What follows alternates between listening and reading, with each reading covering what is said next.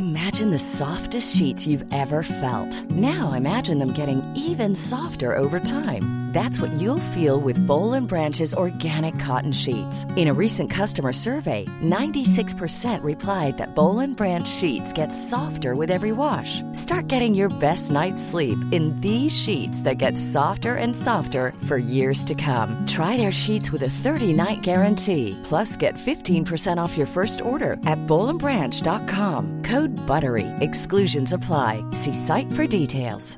When you're ready to pop the question, the last thing you want to do is second-guess the ring. At BlueNile.com, you can design a one-of-a-kind ring with the ease and convenience of shopping online. Choose your diamond and setting. When you find the one, you'll get it delivered right to your door. Go to BlueNile.com and use promo code LISTEN to get $50 off your purchase of $500 or more. That's code LISTEN at BlueNile.com for $50 off your purchase. BlueNile.com, code LISTEN. You're very welcome to Late Lunch this Friday afternoon, the day after Queen Elizabeth II passed away. Lots of speculation, of course, when we were on air yesterday on the show. We spoke about her situation, and I think it didn't come as a surprise with all that was happening through the afternoon when her death was confirmed around tea time yesterday evening. I want to begin the show today by going back to those momentous days from the 17th to the 20th of May 2011 when Queen Elizabeth and her husband visited Ireland, the first official state visit by a monarch. And here she is in Dublin Castle, and an extract from that famous speech. Uachtaráin agus a coide.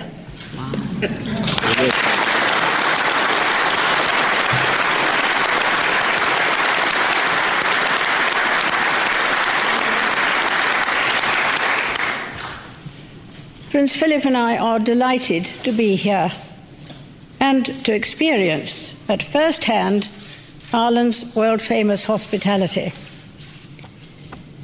Together, we have much to celebrate.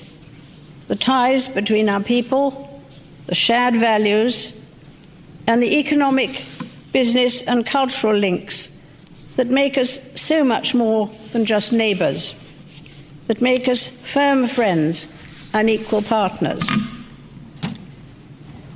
Madam President, speaking here in Dublin Castle, it is impossible to ignore the weight of history, as it was yesterday when you and I laid wreaths at the Garden of Remembrance. Indeed, so much of this visit reminds us of the complexity of our history, its many layers and traditions, but also the importance of forbearance and conciliation, of being able to bow to the past, but not be bound by it. Bow to the past, but not be bound by it. And I listened to that speech in full today, and it really was an incredible occasion.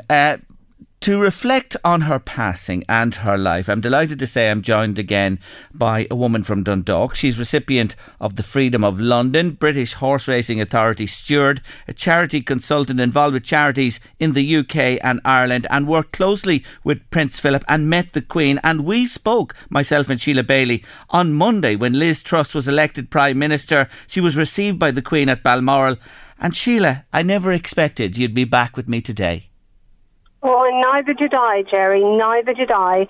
And when you look at that photograph, that last great official photograph of Her Majesty stood there, welcoming Liz Truss, who could believe that 48 hours later she'd be gone? Incredible. Now, when I looked at it, and we were watching at home, and my daughter was visiting and said to me, "Oh, Dad, look at the Queen. She is so frail, and her hands were a fierce deep colour." My daughter remarked, "I don't think she's too well." Well, I don't think she's been well for a long time.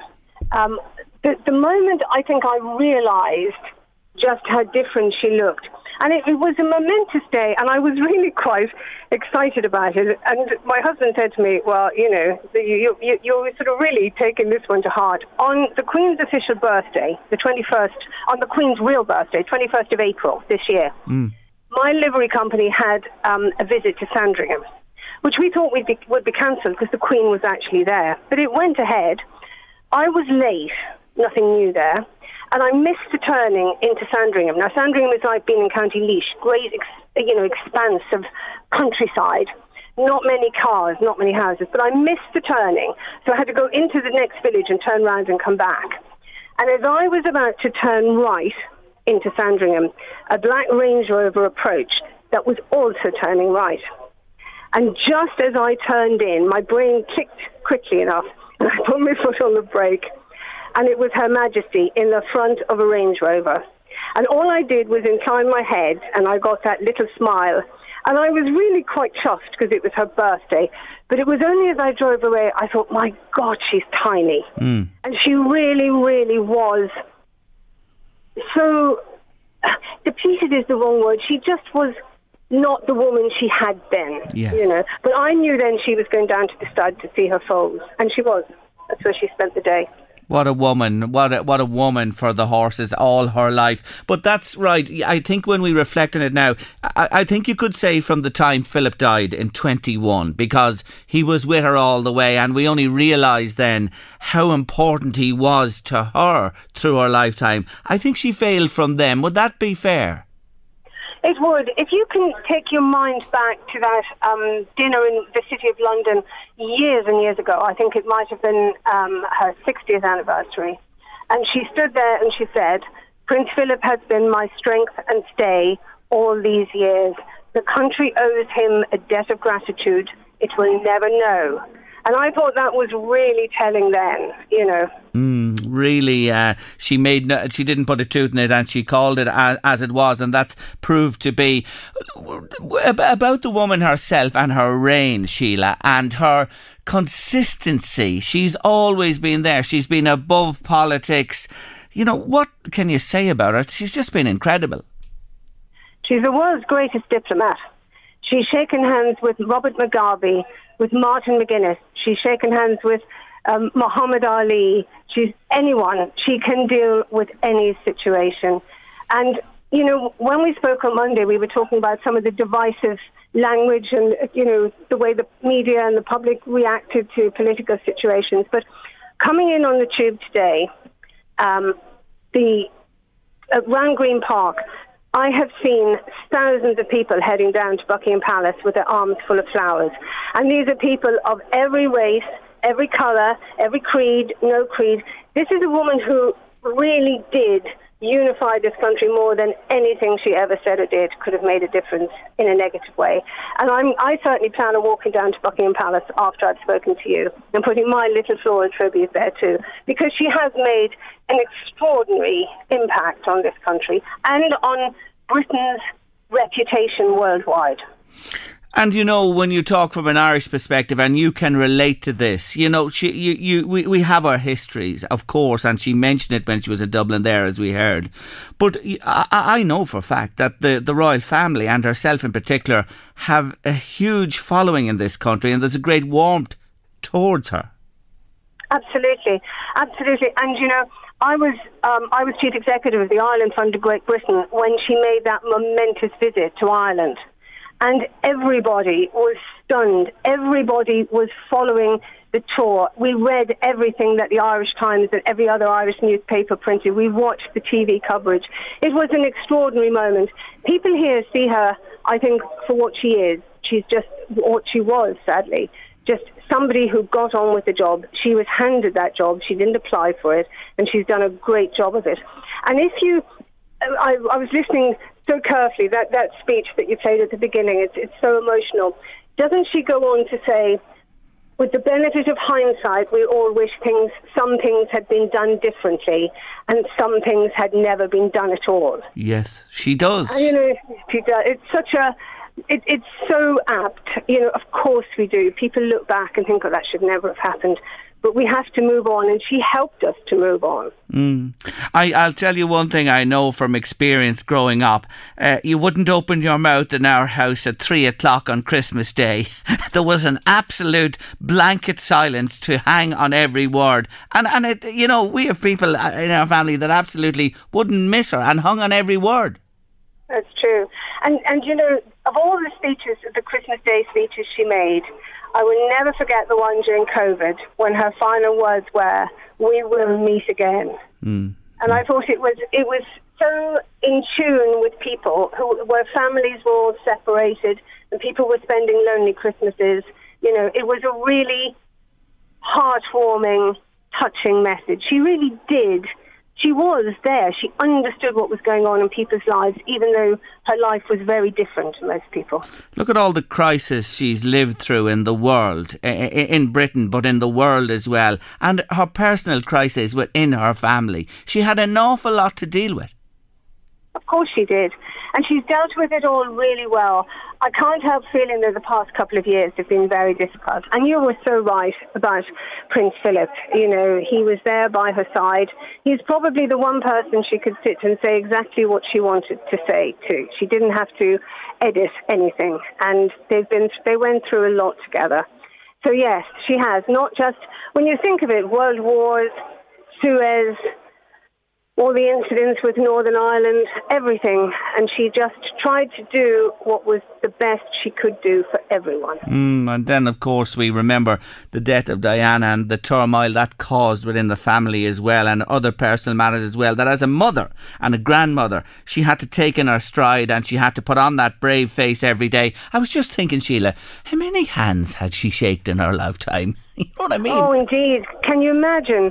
And can you imagine all those many receptions and those lines and those investitures where you have to sort of go through it and have something original to say? But she did it all. I mean, the rest of us, would we want to do that? I don't think so. No, it's... She adapted. She was far more in tune with people than I think anyone realised. The Diana situation, that was probably the one time she didn't read the mood of the people, but she was reading what her grandsons needed, and that's what she was trying to deal with. But I think, apart from that, she's always understood what changing times, and she's moved with the times. Charles III, King of England, he's waited a long, long time. He has. And, you know, his love of Ireland, I was just thinking I'd mention it to you, because he's been a frequent visitor here over the years and he loves coming here.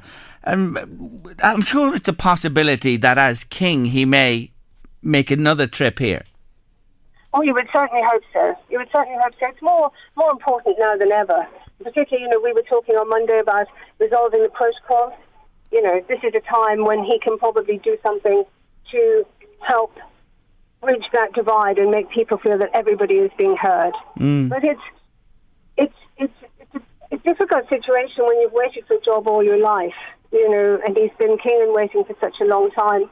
But when I was at home last week, I was over in Killaloe, and we were talking, and none of us had any idea how soon this was going to happen. We were talking about when he would become king.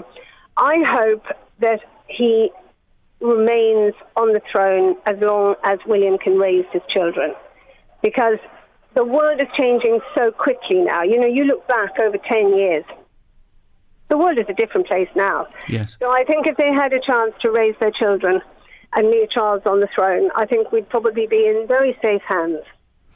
And, you know, we'll not see a queen again, and many listening to us today and alive today will never see a queen on the throne, because you have Charles now. Of course, William will succeed him, all going well, and then little George is next in line. So at the minute, Sheila, the women are sidelined for the foreseeable future.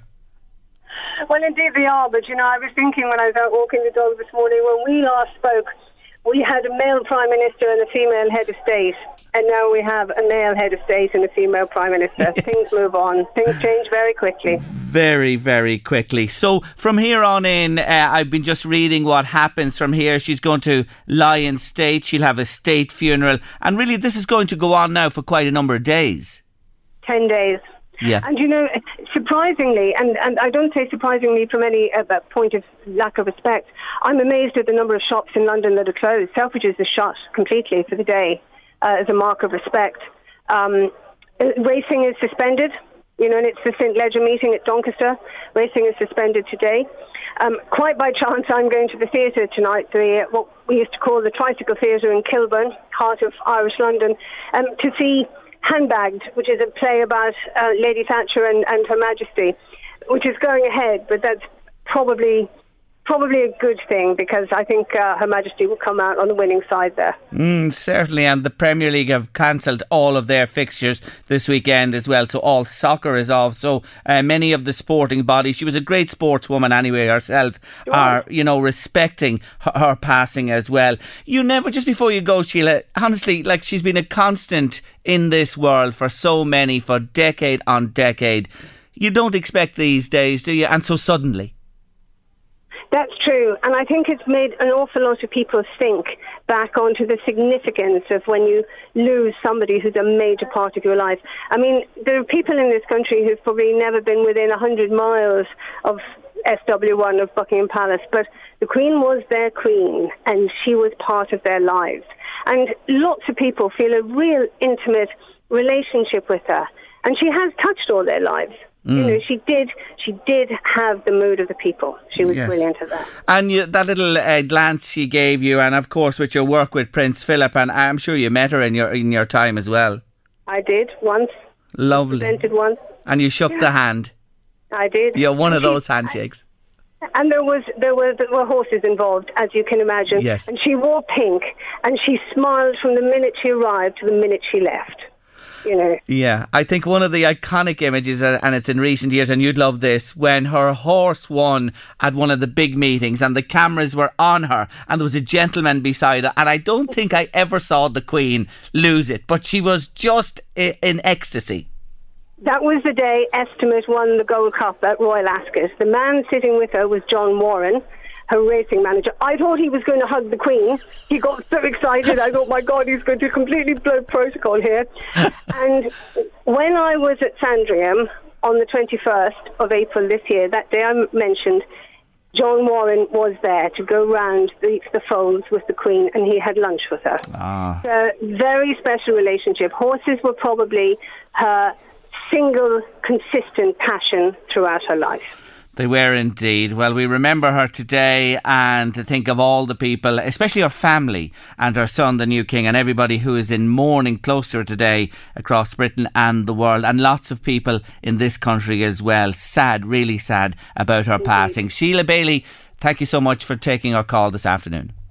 My pleasure, Jerry. Lovely to talk to you. You too. Take care. That's Sheila Bailey from Dundalk there, reflecting on the life and times of Queen Elizabeth II. It's time for this. Great! I love TV. We watch TV? Here we come! TV Themes. TV Themes with Jerry Kelly on The Late Lunch. Remember that TV movie we saw? TV!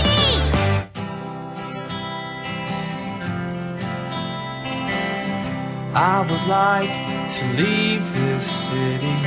This old town don't smell too pretty, and I can feel the warning signs running around my mind. So what do you say? You can't give me the dreams that are mine anyway. Half the world away. Yes, the TV theme today. That's it. Do you know it? It's sort of current. It's topical if you think about things that have been happening in the last 24 hours. And there are lots of nice people all around the place. And one in particular, she's fantastic. Every Christmas time, she illuminates her home and gardens and donates the money to charity. But there's big talk about this year with the rise. And what would you talk? Huge rise in energy costs. Heather Harman is on the line. Hello, Heather. Hello, Jerry. How are you? I'm really good. Thanks for joining me on the show. We thought of you because you are a stalwart of this every year. You've raised thousands and thousands, and your place is beautiful when you light it up. What are you thinking? I'm thinking we'll all have to... it'll all depend now on the November bill. The November bill now will consist of the rise and the 2 months. So we hope to light up, but it mightn't be for as long as other years. Normally we would light up in around the 8th of December until the 6th of January. And there's people coming from everywhere. When are you switching on your lights? And they're driving by, and They love it. Yes. I love Christmas. And it'll be shocking if you have to curtail it. And there are actually people saying they don't know whether they'd be able to do it at all. I've been reading about them saying, and they've done this for years and years. Is there anything you can do? Or, you know, the way they have these more energy efficient bulbs or anything like that? Or is that an option for you? Well, we have in or around 120 plugs. Right. Okay. So they're all connected, you know, yes. A to B to C, and then you've got different switches. I don't know. Yeah. I'd like to do it. Yeah. I just hope we can. Yeah, now that's interesting with you because you're not just sure yet. As you say, November is going to tell a lot when you get the bill. We will light up, but it mightn't just be the full month. Yes, I understand. You may curtail the length of the display. The length of time, you know, and specify times at the outside of the house so people know. Yeah. That it will be lit from such and such a time to such and such a time, and everyone will be happy. Yeah, I think that's something that people can certainly live with, but it'd be a terror to lose the tradition there. How long are you at this? This will be the 4th year now for charity. Yeah. For charity. It's so sad we do it for. I know that. And you raise a lot of money for them. And, you know, when you say that tomorrow is World Suicide Prevention Day, and we're talking about it a little later on in the show as well, and SOSAD do wonderful work in that whole area. Yeah, now I know you were lighting the house before that, but you picked a charity and you go it, and people have been very generous to you. So, look, I just wanted to touch base with you because you're one of the most well-known here in the North East, and so it's not ruled out. You're going to do something. It's not ruled out. No. That's great to hear. So for Heather Harmon fans, and tell them again where you are, just pinpoint. We're in Salterstown Hill, and it's at the end of the road from Dillonstown Chapel. Yeah. Or if you're coming from Toher, you keep going until you come to the top of the hill. The air code is A92P957. Lovely. Well, we'll be given... And I'll be in contact with you before that to let you know if we're doing it or not. You're so welcome, and we'd be delighted to help you with publicity for sure, Heather. Thank you for joining me today. Thank you very much. Take care. Bye-bye. Bye-bye. That's Heather Harmon there. And a lot of people in that boat as well with the illumination of lights, it has to be said. So there you are. She hasn't ruled it out. She's going to do something, isn't she? But when those bills hit, it's going to be a fair wake-up call for all of us, for absolutely everybody. You're at Late Lunch on LMFM Radio. And on Friday, don't we always have a laugh? We do. Knock, knock. Who's there? That's how it works. It's called... Comedy? Comedy, sir. Comedy. Classic comedy. Classic comedy. On the Late Lunch. I love comedy. Today, it's the It Crowd. This programme has a cult following. It really has. It aired on Channel 4 for 4 series of 6 shows, and it starred Chris O'Dowd, the Irish actor, Richard Ayoade, Catherine Parkinson and Matt Berry, and it was directed by our own wonderful Graham Linehan. And today, we have a listen in. We drop in to the IT Crowd, and you know what? I just wonder, is it like this when you ring up places and seek help with your IT problems?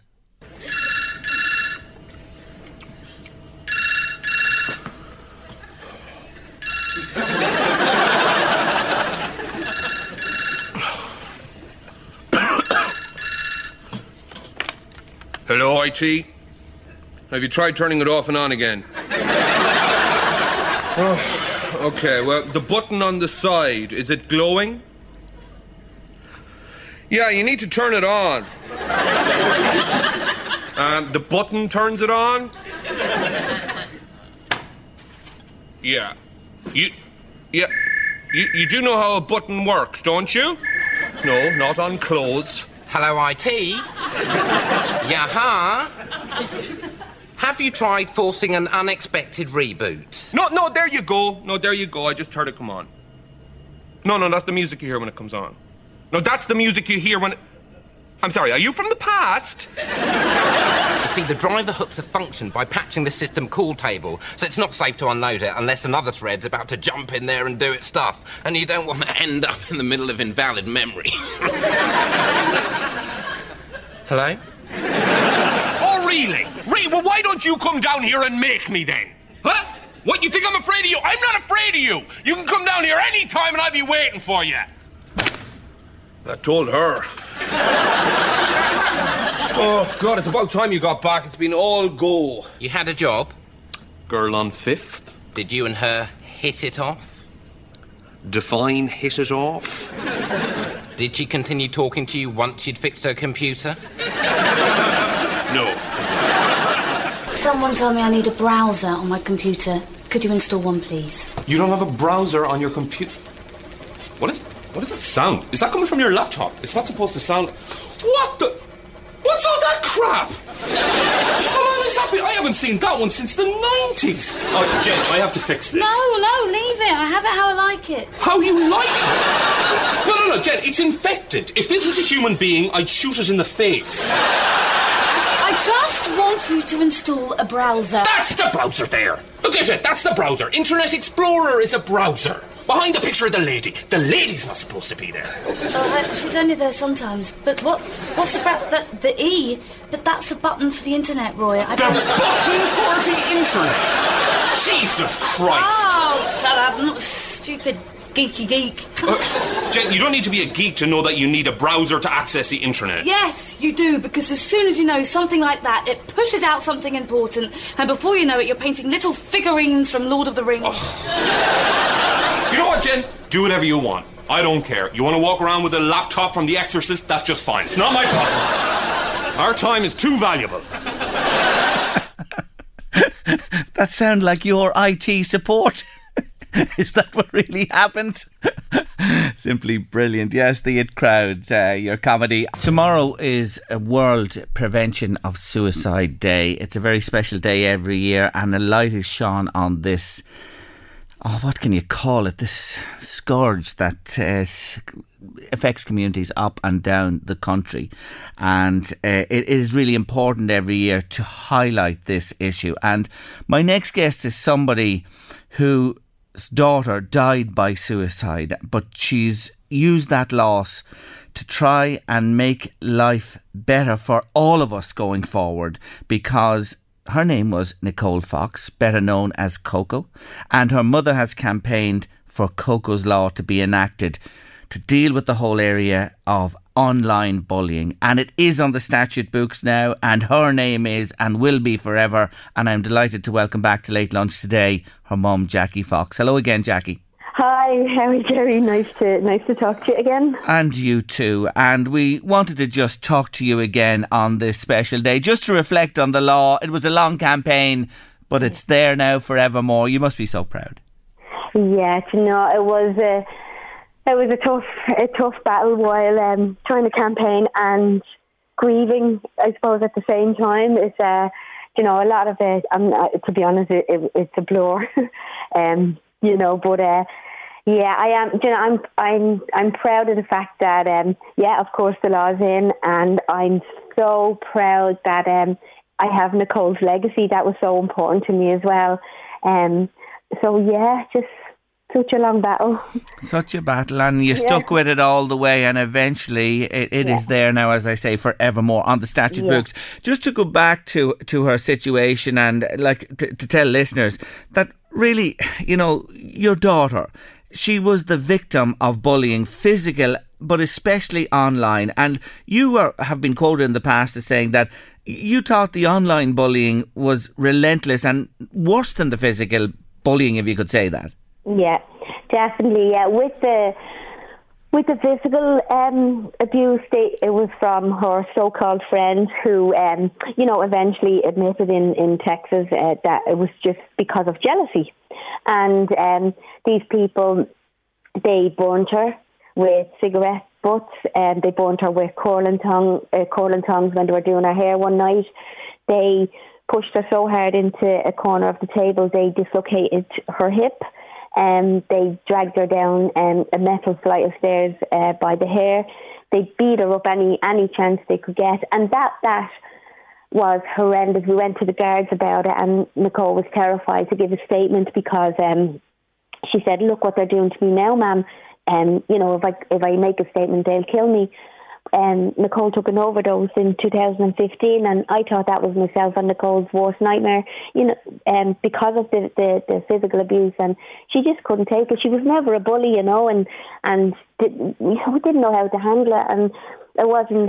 They weren't happy with the physical abuse, because Nicole still went out with a fake smile on her face, if you like, you know, that pretending that I'm okay. And they went online then, and you know, they annihilated her online, and every day they told her to, you know, hang yourself and slit your wrist, and everyone hates you, and they sent her videos of a noose on how to hang yourself, and made up fake pages and, you know, stories on WhatsApp, and it was the physical abuse was awful, horrendous, but the online abuse, you know, that got deeper and deeper and deeper into her head, where it just, you know, from my bubbly, funny, beautiful little girl, you know, it just took away our smile, our confidence, her laugh, and her life. And that day when it all happened and it came upon your family, you were only gone for an hour, I know, from the house. I remember you telling me this before, and when you came back, it was too late, really. Did you suspect, I want to come back to that again, that something awful was going to happen at that time? Yes. Not at that time. I did, you know, because of the online abuse, or the physical abuse, Nicole did take the overdose in 2015 because she couldn't take it, you know, because things were too much. I thought when Nicole had taken the overdose that things would settle back, you know, that they'd back off a bit, you know, and they didn't. It got worse and worse. They actually loved the fact they it was like a trophy they were claiming on who hurt Nicole the most. So I knew the way Nicole was sinking deeper and deeper. I knew that day was going to happen. I didn't know when. I didn't know how it was going to happen. I didn't know where. But I knew the way they dragged her down that Nicole wasn't going to be able to cope much longer. No matter with the help we tried to get her, with building her up, everything, it was just, it got too far with especially the online abuse, where, you know, when it gets into your head, you know, It's so hard to get back out. But I knew, you know, I always had that sickening, gut-wrenching feeling in your stomach that they're going to get her, they're going to take her. And Nicole didn't want to die. You know, she was such a beautiful, funny, lively, bubbly girl. And I'll always say, Jerry, she didn't take her own life. They took it from her. But yeah, I you know, as a mum, I don't know. I just knew. I knew they were going to take her away from me. But still, on that day, on the 18th of January, nothing could prepared for when myself and Nicole's 14-year-old brother then, when we walked into the hall. You know, you could never be prepared for anything like that, you know. And you did all you could. As you said, you tried to build her up. You were by her side. You did everything possible, and yet it couldn't keep her with you and in this life with us. Today I talk about this because this is one aspect of suicide, and as you say, she was driven to it. You know, this would never have happened but for other people drove her there, physically first and then mentally, of course. And, you know, the law now, this new law, Coco's Law, this is enacted to deal with this scenario, because nobody has ever paid a price for this, nobody. Not for Nicole's. Well, no, they didn't, because there was no legislation. There wasn't a criminal offence in Ireland to annihilate, torture, drag someone down. So you could do that to anyone, and there was nothing there to protect not only the vulnerable or the shy, or, you know, it happens to strong people as well in workplaces, you know, and there was nothing there to protect them. But now. Now under Coco's Law, it is a criminal offence to to annihilate or torture or to stress someone or cause someone to self-harm or even worse, to take their own life. And as we speak today, Jerry, there is 3 people in prison right now as we speak under Coco's Law, sent to prison under Coco's Law. And not only is it online abuse, dragging people down is a huge thing, which thank God this didn't affect Nicole. It was nothing got to do with Nicole, but they also put intimate images into Coco's Law, where sharing intimate images about people, without their consent, and that wasn't the law either. But now that's a law. You cannot share any images online or offline of anyone without their consent now, and there is real strict penalties for stuff like that as well. So it just shows you what one woman, you, as Nicole's mother, determined to change and effect change, has achieved. It's a marvellous testament to you and to Nicole's memory as well with this law. And when you mention that people are paying the price now, rightly so, for this, and that extra incorporation of those images thing is so important indeed. And you, as one woman, have made a real difference to all of our lives. Well done to you, Jackie. Oh, thank you. And can I just say really quick, Jerry, as well, just because Coco's Law came in, it didn't mean that I haven't still continued to work for it. I go into schools, myself and another guy, Gary Cunningham, we go into schools, colleges, community centres, youth reach, football clubs, workplaces, everywhere we can get to talk. I talk about who Nicole is. I don't like saying was, because I still think she's with me, and especially, I always say who Cole is, where it all went wrong, the devastating effects of suicide, and then the consequences of people's actions when they think it's okay to drag someone down. So I'm constantly in schools and places like that. So if anyone wants to have me into their workplace or schools or anything, they can contact me on JackieFenlon@gmail.com or CocosLaw@gmail.com. CocosLaw@gmail.com if you want to get in touch with Jackie, and she'd be happy to pay a visit to wherever you are, and if you feel it would benefit, and it does benefit so many people. It's definitely great to think that you're on the ground right at the coalface there. And I know Nicole is sitting on that shoulder of yours every time you do that. She certainly is. Jackie, you're fantastic. It's lovely to catch up with you again today, and I wish you well with your work. Thank you so much for having me on today. Thank you. Take care, Jackie. Bye-bye. That's Jackie Fox there, mum of Nicole, Coco Fox, and Coco's Law is there now forever. You're at Late Lunch. I'm truly delighted to welcome my next guest back to studio. He's a very good friend of ours on Late Lunch, and he is the CEO of NGO Development Perspectives. Bobby McCormick, it's been too long. Indeed, but delighted to be back. And delighted to have you with us as well. Well, you have big news, new premises for yourselves. Where are you moving to? Yeah, we're delighted. We moved down to what locals would know as the Sunshine Bar in Drogheda. For those that are not familiar, it's very close to the Boyne, metres away from the Boyne on the North Quay in Drogheda.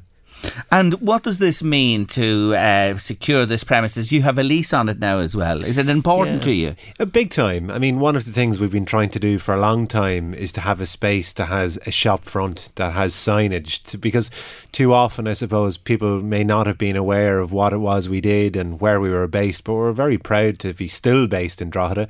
We were on the go since 2006, but not as many people would know about us, and that's partially, I think, due to a lack of visibility locally, physically. So we're going to be hosting lots of events in that building.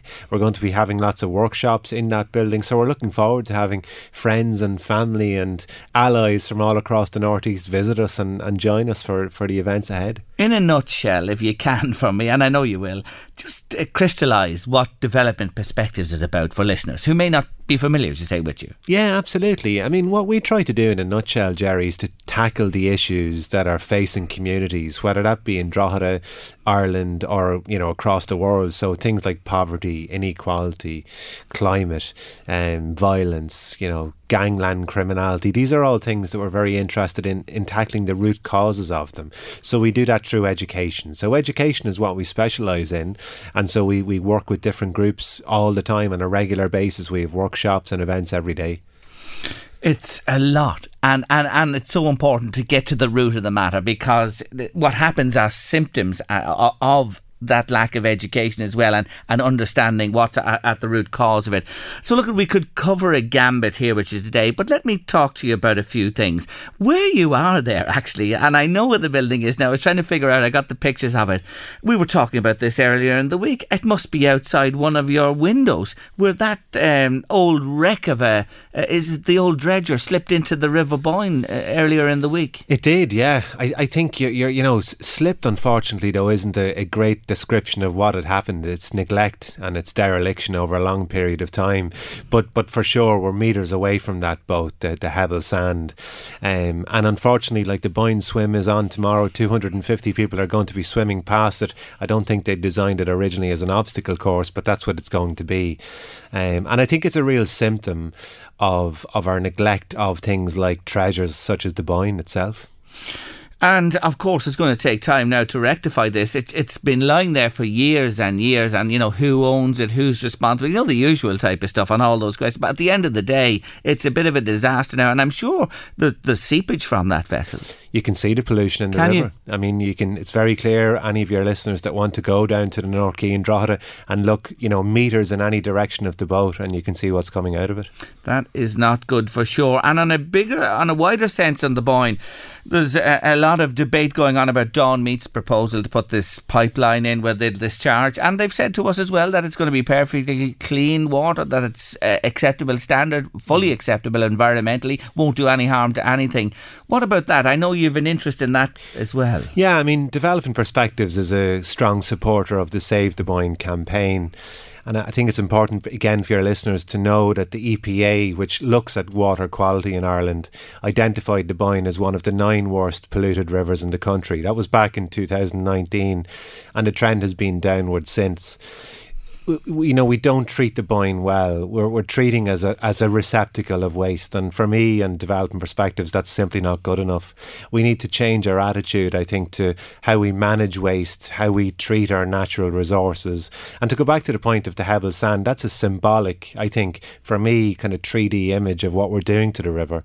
We're killing it. And we're killing it slowly but purposefully, and we've been doing it for a long time, and the water quality is getting worse. And I think that when you think of Dawn Meats, and of course they have every right to apply for planning, but of course the likes of Meath County Council and Bord Pleanála have a different set of incentives.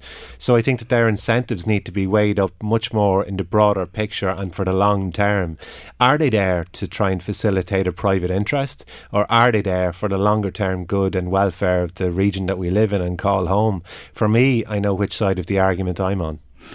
And, I'm familiar with that water course myself. I've spent many's a fine day on it. I've loved the angling on it. I've been on the water and vessels as well from time to time. And I know the resource it is from source to sea. And it flows through an awful lot of this northeast region that we live in. Will the penny ever drop? Because I despair at times with the waterways of Ireland, not just the Boyne, the great lakes we have, and you hear of water being, you can't drink the water from them, it has to be boiled. Take the Corrib in the west of Ireland, where you think, wild west of Ireland, and yet there's a huge lake in potential trouble as well. Where does somebody finally say enough is enough, or when? Well, I think that goes back to the point about the planning situation. I think we've got to say enough's enough. I think we've got to look at best practice in other countries and say the way that we treat the natural world in Ireland is an outlier, and to recognise that and to say it can be done differently, and we can rectify the water quality quite easily if we follow good practice that exists in many of our neighbours across the EU. I mean, we were in Germany earlier on in the year, and to see and compare how they treat water is just, night and day. So I think we need to do much more of what we know works and much less of what we know damages. And I can verify as an angler that the water quality is deteriorating in all the great waterways. No matter what we say, Bobby, I like to think that we're the greenest island and the cleanest, but no, it's not the case. And I know that from personal experience. Now, energy, you knew I was going to bring this up today because this is another huge issue in Ireland and in the world. And with you deal in Africa as well. You know, the grain from Ukraine, right? There are some ships getting out now. There's talk about starvation out there because of this war. Bobby, do you never just despair at times?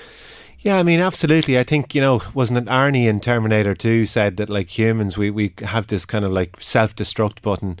But for every kind of, like, person, I suppose, that thinks that, I think that of the examples of people who are doing the best and doing wonderful things in our communities, I couldn't help but listen into your last piece.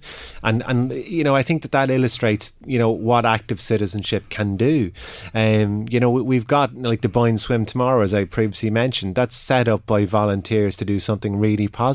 And that's just at a micro level. We've got Irish NGOs working all across the world very hard, dealing with floods in Pakistan, dealing with famine in Yemen, dealing with what's, unfolding before our eyes in Ukraine. And I think that we need to look at what they're telling us and, really celebrate their efforts more, because you can get lost in the darkness of all of this, or you can try to look to the light. And I think for our own self-preservation, we need to look at the good stories, not just because creatively avoid the bad stuff, but that's where optimism comes from, that's where hope comes from.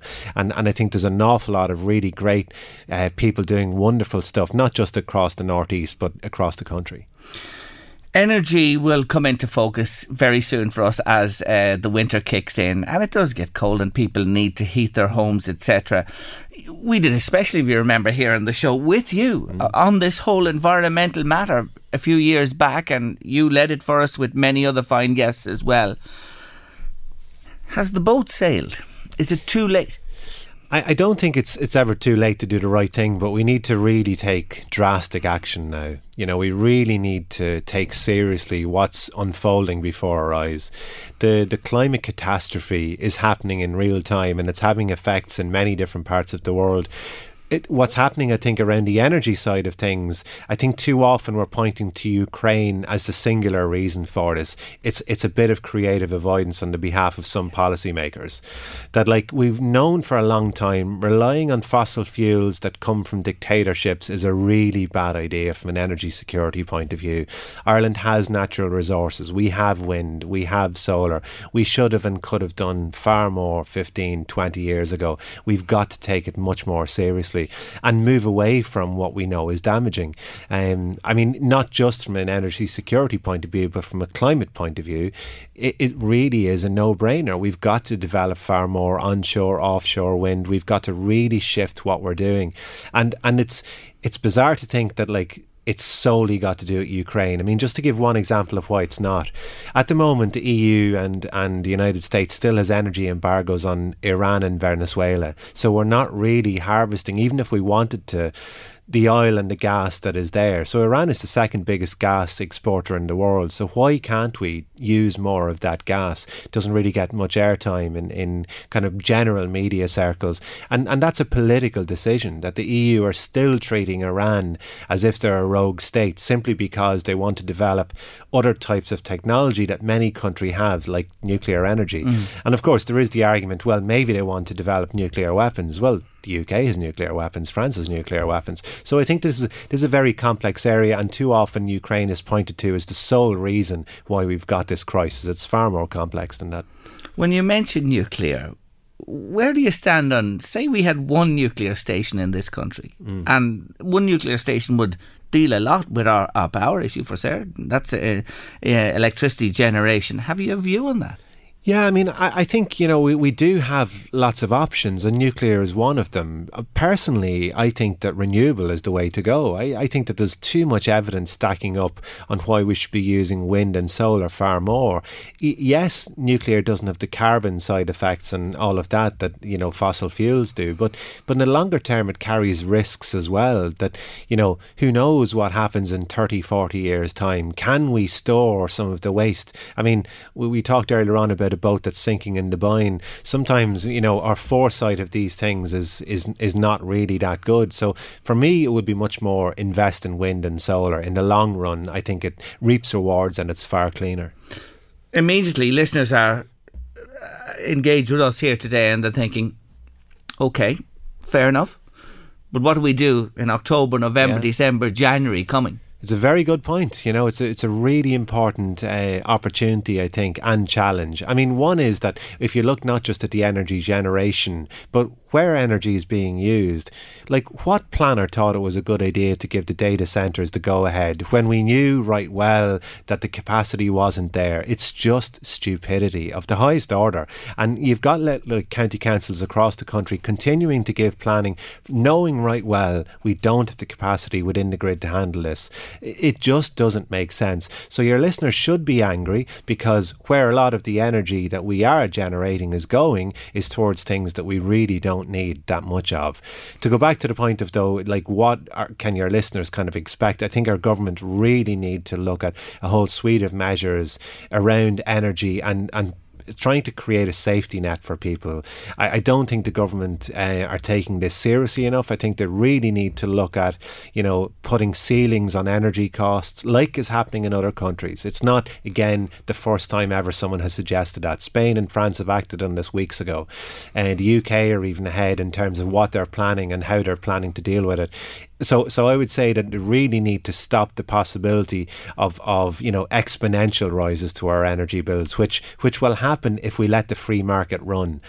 We can't afford to let the free market run. People have been through enough in the last couple of years. Another winter of people worrying what bills are going to come through the door isn't good enough. No, it certainly isn't. And well said there. You make some really valid points in what you say.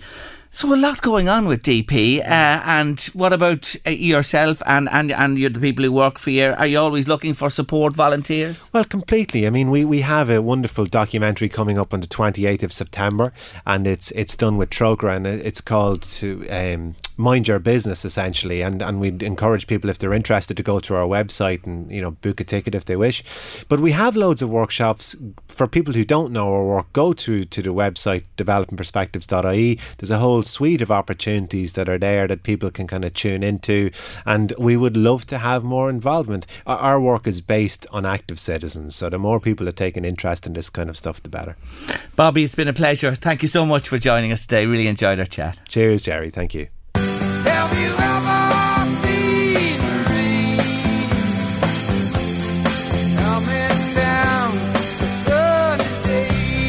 I reckon Creedence Clearwater Revival never visited Ireland. Have you ever seen the rain? In the name of Jesus. Will it ever end? It started now and it'll never stop. Oh, Lord Almighty, I had to smile. Listen to that song. Coming up after 3 on Late Lunch, I conclude my week of Mr. Gilbert O'Sullivan, my Artist of the Week, with a lovely song. I think it's my favourite of his. And for the first time on Late Lunch, we have something brand new. Yes, this is coming up after 3. It's Sport with Louise, but not as we know it. Not as we know it, not as we know it. It's Sport with Louise, but not as we know it. It's Sport with Louise. You're at Late Lunch on LMFM Radio. Our TV theme. Let's have a listen once more.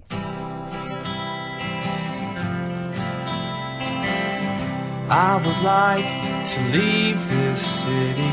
This old town don't smell too pretty, and I can feel the warning signs running around my mind. So what do you say? You can't give me the dreams that are mine anyway. Half the world away. Yeah, I said to you it was topical. That is the theme from The Royal Family, classic comedy. Audrey Quinn, well done to you. We have the lovely gift on its way to you in the post as I speak. And thanks to everybody who joined in the fun. Most of you getting it right today. Well done to one and all. Time to wrap up this week on Late Lunch. The Late Lunch Artist of the Week. Artist of the Week. Gilbert O'Sullivan it is, of course, this week. And following Gilbert's unprecedented successes in the 70s, his final big hit was the 1980 single What's in a Kiss, after which he more or less disappeared from view, apart from a couple of compilation albums in the 90s and noughties that did very well for him, it has to be said. He did play Glastonbury in 2008 and went down really well. And to today, right up to this present day. He's big in Japan. You know that song, Big in Japan? It's about Gilbert O'Sullivan. He's big over there for sure. He continues, I have to say, to record and release new music. And he performs too. I was mentioning he was in Kilkenny earlier in the week, and that's from time to time. In 2018, his 19th studio album entered the UK charts at number 20, the first to do so in 40 years. You see, he still has it. And in July just gone by, this July 2022, his 20th LP appeared. It's called Driving, and it too made the charts and has been so warmly received. Gilbert is married, did you know that? He has 2 grown-up daughters and lives in Jersey. So let's go back to 1980 and probably his favourite song of mine. Lovely number. Here it is. What's in a kiss? Have you ever wondered just what it is? More perhaps than just a moment of bliss. Tell me what's in a kiss? What's in a kiss? I'm rocking away from side to side here in the chair. I just love that. To clarify, that's Gilbert's favourite song of mine on Late Lunch this afternoon to finish off a week of the great man. I'd love to see him. I'd actually love to see him in concert. He's just terrific and he's a wonderful repertoire. That may happen. That may happen, believe you me. Anyway, up next on Late Lunch, it's sport, but not as you know it. Stay with us. It's Sport with Louise, but not as we know it. Not as we know it, not as we know it. It's Sport with Louise, but not as we know it. It's Sport with Louise. Brace yourselves. Such a bad idea. Brace yourselves, because it is time for sport as usual this Friday on Late Lunch, but it's a role reversal today. I am the David Sheehan of today and Louise is taking on my role as the presenter and interviewer. Right, what have you for me first? Go on. Okay, soccer. First of all, yes. Tonight, League of Ireland. Yes, 2 games tonight, Louise, in the League of Ireland. I'll be at one of them. I'm going up with Ava to see Drogheda this evening. Drogheda United play St. Patrick's Athletic on the Windmill Road tonight. St. Pat's are going for a European place. Do you know what a European place is? They're trying to qualify for Europe for next year in the league. Drogheda are just trying to stay in the league, not be relegated. And they're just above the playoff place. So it's an important game for both of them tonight. And they've met a few times already this year. Pats hold the upper hand, but I'd be hopeful Drogheda, Louise, might get a point tonight, that they'd get a draw. You're biased, are you? I'm normally pessimistic. I should be saying that Pats will win, but Drogheda are good at home and they really fight for everything at home, especially at home in the league. And I think tonight they're well capable, if they're up for it and play to their best, to take a point from Pats this evening. So I'll go with a draw. Okay. That's okay. And what will that mean for St. Pat's in well, they'd be disappointed. They'd hope to come here and get 3 points, and push on for that European place. And then there's another game tonight. Dundalk are playing UCD. Dundalk are away from home tonight. UCD are at home in the Belfield Bowl in UCD University, and Dundalk, if Dundalk win tonight, they go level with Shamrock Rovers at the top of the table. So it's a big night for them. Okay. And UCD are the bottom team in the league, so Drogheda fans for once will be hoping that Dundalk win and beat UCD and keep them down there. Do you understand? Have you got that? Yes, I have it. Are you happy with that? Anything else? No, there's nothing else to talk about. How many teams are in the League of Ireland? 10 in the Premier Division and 9 at the moment in the second division. There'll be 10 again next year. Kerry are coming in with a team. So 10 teams. Yeah, 10. And is Louth one of the few counties probably outside Dublin that have more than one? Correct. Have they? Correct. Yeah. It's the only one? Or one of Dublin. few? If you take Dublin as the city. Dublin. Outside of Dublin, Louth, yes, 2 League of Ireland teams, and in the Premier Division at the minute in the League of Ireland is unprecedented. How did that happen? Louth's a great soccer county. It's mad soccer. Now, I know Gaelic is big in it as well. It's strange, isn't it? Yeah, I suppose it's to do with Dundalk have been in football from the very start. Drogheda came into the League of Ireland in the 60s, but Drogheda is a garrison town. The English were garrisoned here and that, and soccer was big in the county, and I'd say that's why there's 2 of them there. Okay, because there's none in Meath, so there isn't. There's none in Meath, that's right. Yeah, there's no team in Meath in the League of Ireland. I do find the offside rule very hard to grasp. Yeah, I can't do it. Well, I give you a little tiny explanation. Offside is where an attacking player is beyond the last defender. So you know that there's 4 defenders, left back, right back, and the 2 centre halves. When the ball is kicked in there, if the attacking player is ahead of the last defender, ahead of him by even a toenail now with VAR, that is offside. Okay, well, you mean the bar? VAR, what? VAR. Okay, is that the soccer equivalent of the GAA if you get the ball over the net? No. What's the VAR? VAR is video analysis refereeing, where there's another referee along with the officials on the pitch looking at replays in critical incidents in a game. Say a penalty is given or a red card or something like that. Now there's fierce controversy about it at the moment, but we don't have VAR in the League of Ireland, just to reassure you. Okay, so there's more pressure on the ref. There's more pressure on the referee in the League of Ireland. And no, I don't understand what you're after telling me at all. Well, stick with it. You'll learn after watching thousands of games like I have. Then the penny will finally drop. But we don't have VAR. We can't afford it in the League of Ireland at the minute. It's just not there. Instead, you have the spectators shouting. Now, by the way, back to the Dundalk UCD game. I expect Dundalk to win 3 points. Last time they were up there was a draw match, actually, but I expect them to win tonight. Offside and VAR. There you go. Let's go. What's next? What have you next in your list? GAA. There's not a lot of fixtures on not this weekend. Not a lot this weekend. A lot cancelled overseas. Yeah. So we have the Meath Senior Hurling Championship quarterfinals. Yes. Now, we have. So the first one is on Saturday, tomorrow at 5:30 in Park Talton. Ratoath against Killeen. Okay, and just a little bit of information there. Ratoath last won the hurling title in Meath in 1963. I was 2 when they last won. So Ratoath are due a title, aren't they, Louise? Yes. Come on. Killeen, well, different story. They won their last title in 2005. So, they're both, it's a while. It's a while since Killeen won. Who's the favourite? David Sheehan, I'm sure, mentioned that Ratoath this year were to watch out for. Strong. Right, to watch out for them, and nothing against Killeen, but may the best man win there. It's a while, as you said, since Killeen won it as well. So Ratoath it'll be exciting for both of them. It will. It'll be a tight enough game. So we'll go Ratoath in that one there. I'll go Ratoath to see how that one. And then on Sunday, the big one at Park Talton, the second quarter final in Meath, 3:30 Park Talton. The big guns in Meath, the big guns in hurling. Kildalkey taking on Kilmessan. Oh, I can tell you, Kilmessan hold more senior titles than Meath than anybody else. They've won it 29 times. Last time, but the last time's a while ago, 2013. And Kildalkey are the champions. Yeah. Kildalkey are the champions at the minute. So we'll go with Kildalkey because my granny was from Kildalkey.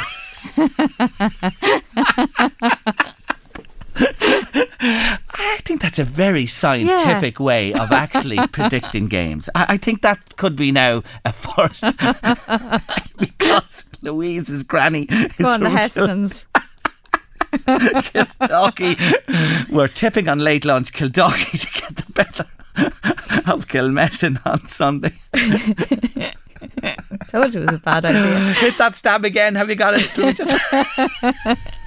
But it is a great game, hurling. It is a great game. And there isn't that many like me that aren't mad hurling county. Good woman yourself. Yeah, they're not in the the top echelons, but they have a very good and very strong hurling tradition as well. And the championship is great over there. So lots of sport this weekend, and all those games featured on LMFM radio. And this evening, reminding you, Drogheda and Dundalk's game, lmfm.ie live if you're not going along to the fixtures. I think she's done very well. Boolabus. Apologies to everybody out there that actually follows sport. It's sport, Louise, but not as we know it. Well done to you.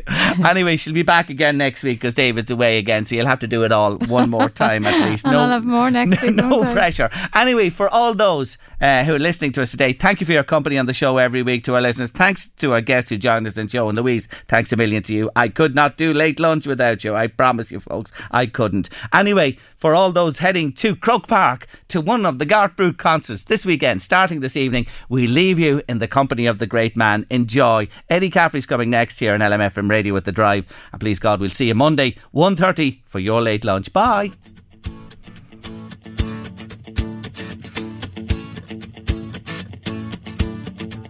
We call them cool, those hearts that have no scars to show, the ones that never do let go and risk the tables being turned.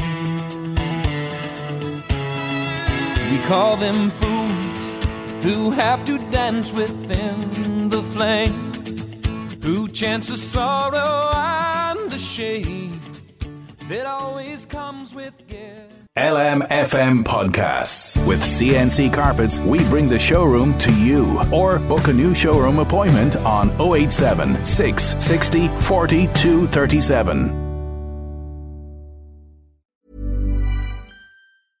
Cool fact, a crocodile can't stick out its tongue. Also, you can get health insurance for a month or just under a year in some states. United Healthcare short-term insurance plans, underwritten by Golden Rule Insurance Company, offer flexible, budget-friendly coverage for you. Learn more at UH1.com. It's that time of the year. Your vacation is coming up. You can already hear the beach waves, feel the warm breeze, relax, and think about work. You really, really want it all to work out while you're away. Monday.com gives you and the team that peace of mind. When all work is on one platform and everyone's in sync, things just flow. Wherever you are, tap the banner to go to Monday.com. Mother's Day is around the corner. Find the perfect gift for the mom in your life with a stunning piece of jewelry from Blue Nile. From timeless pearls to dazzling gemstones, Blue Nile has something she'll adore. Need it fast? Most items can ship overnight. Plus, enjoy guaranteed free shipping and returns. Don't miss our special Mother's Day deals. Save big on the season's most beautiful trends. For a limited time, get up to 50% off by going to BlueNile.com. That's BlueNile.com.